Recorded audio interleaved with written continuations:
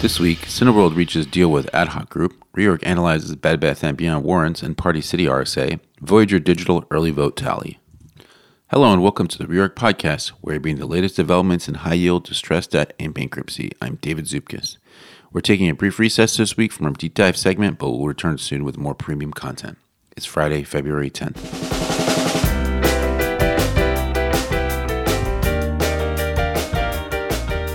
On Wednesday, the Cineworld debtors announced at a status conference that they had reached an agreement in principle regarding a planned framework with the ad hoc group of lenders who had responded to the debtors' December 2022 restructuring proposal with a counterproposal for a standalone plan with a debt-to-equity exchange and a significant rights offering that would fund the cases and the company's business.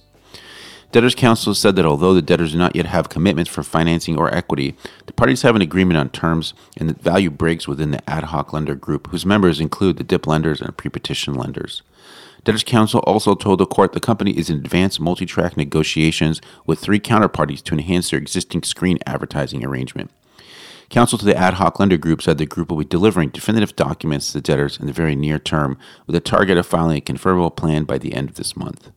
Debtors reported $182.5 million of total liquidity as of January 29th, up from $63.5 million as of December 25th, 2022.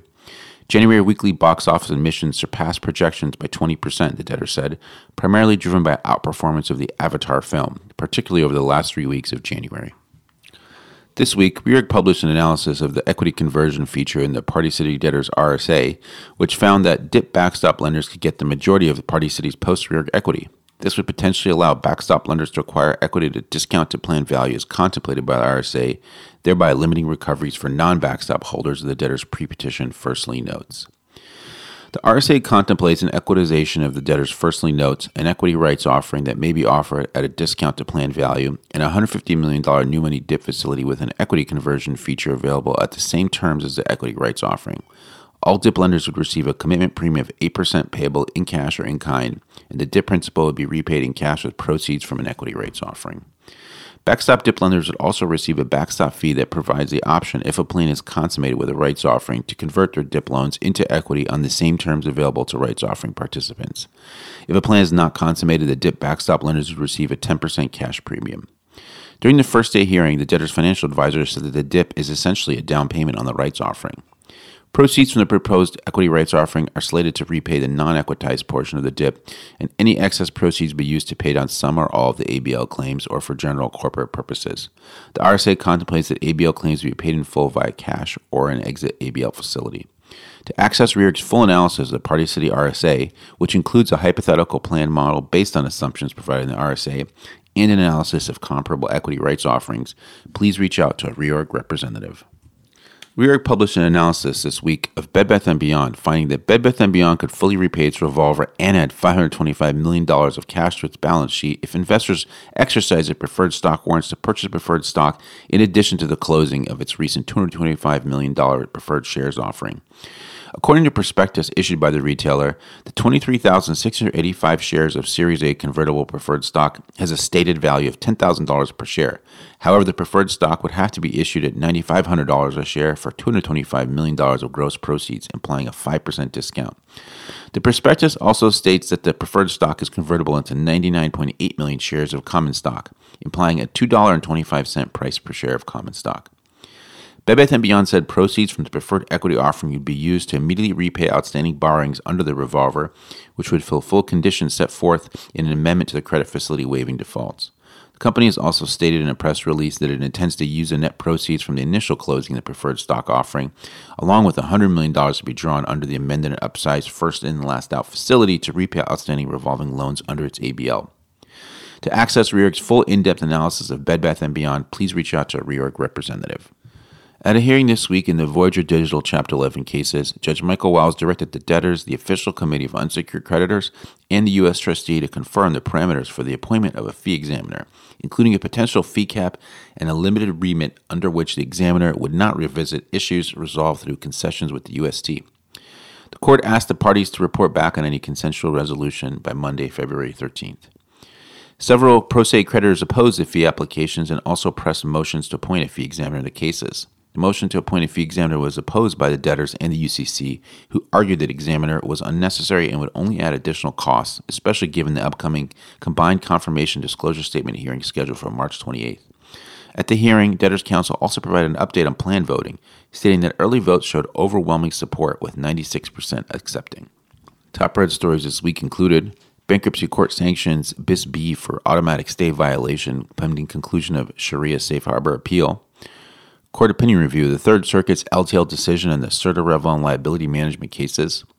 U.S. restructurings rise amid higher rates, persistent wage inflation as Fed maintains hawkish stance.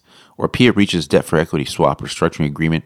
India's Adani draws Asia attention away from China real estate. Stakeholder analysis. Diamond Sports' numerous and competing stakeholders add complexity to reported Chapter 11 negotiations. Potential litigation, sports rights contract rejection presents unique challenges.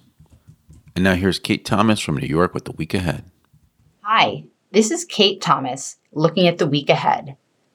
Things won't pick up until Wednesday when the Celsius Network debtors will push for a second extension of their planned filing and solicitation exclusivity periods.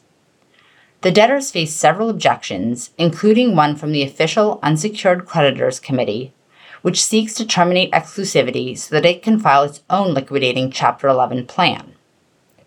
The debtors' first request to extend exclusivity was granted after they reached an agreement with the committee to limit the extension for both plan filing and solicitation exclusivity to February 15th. The Joint Provisional Liquidators, or JPLs, of FTX Digital Markets will also be in court on Wednesday. The JPLs are seeking an order recognizing the Bahamian Provisional Liquidation as the foreign main proceeding for FTX Digital, and the JPLs as the foreign representatives under Chapter 15, as provided in the cooperation agreement with the FTX Group debtors that was approved by Judge John Dorsey on Friday.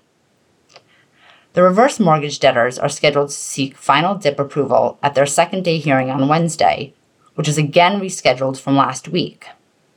The debtors have said previously that they continue to work with former DIP lender Leadenhall, the official Unsecured Creditors Committee, and parent BNGL Holdings over the direction of their cases and to resolve, quote, certain critical issues, unquote, as much as possible prior to the second-day hearing. The Edison Schwest-affiliated Nautical Solutions debtors are also scheduled to be in court on Wednesday for a combined hearing to approve their disclosure statement and confirm a plan. The debtors filed bankruptcy with a prepackaged plan premised on a restructuring support agreement when they did not receive enough support to conduct an out-of-court transaction. Last up on Wednesday, the Creditorial foreign representative will seek approval of the sale of the Chapter 15 debtors' 95% equity interest in its indirect U.S. subsidiary, known as Crucifine, to stalking horse Pensa Capital. Creditorial is in the midst of settlement discussions aimed at resolving pending litigation surrounding the company's Chapter 15 case and the involuntary Chapter 11 brought by Creditorial creditors. Moving on to Thursday, the Heritage Power debtors will have their second-day hearing to seek approval of their final cash collateral order, among other things. Though the debtors had consent from most holders of their first lien term loans to use cash collateral, the debtors faced pushback from hedging counterparty J. Aaron at the first-day hearing. Other, quote, critical operational agreements, unquote, such as the Transition Services Agreement with indirect owner Genon Holdings, is also up for final approval. Finally, on Thursday, the Fieldwood Energy will face off with the sureties that appealed its 2021 plan confirmation order. In confirming the plan, Judge Marvin Isker ruled that the surety's potential future subrogation rights as against the credit bid purchaser were eliminated in the debtor's free and clear sale under Section 363 of the Bankruptcy Code. However, the sureties claimed that their subrogation rights were not existing interests in the property when it was sold, and therefore not eliminated by Section 363 in the sale. That's all from me. Now back to you, David. Join Reorg on February 21st for the webinar Ukraine Credit Considerations 1 Year into the War with panelists from Blue Bay Asset Management, ICU, and Fountain Court. The webinar will cover the war's impact on Ukraine's economy and public finance and include an overview of the Ukrainian restructurings we saw in 2022. On February 24th, join Reorg at the 19th Annual WART Restructuring Distressed Investing Conference, which will cover the current economic climate and issues of debt, investing, and restructuring across the globe. Register now at reorg.com or email marketing@reorg.com for further information. Thank you again for listening to this Reorg Weekly Review.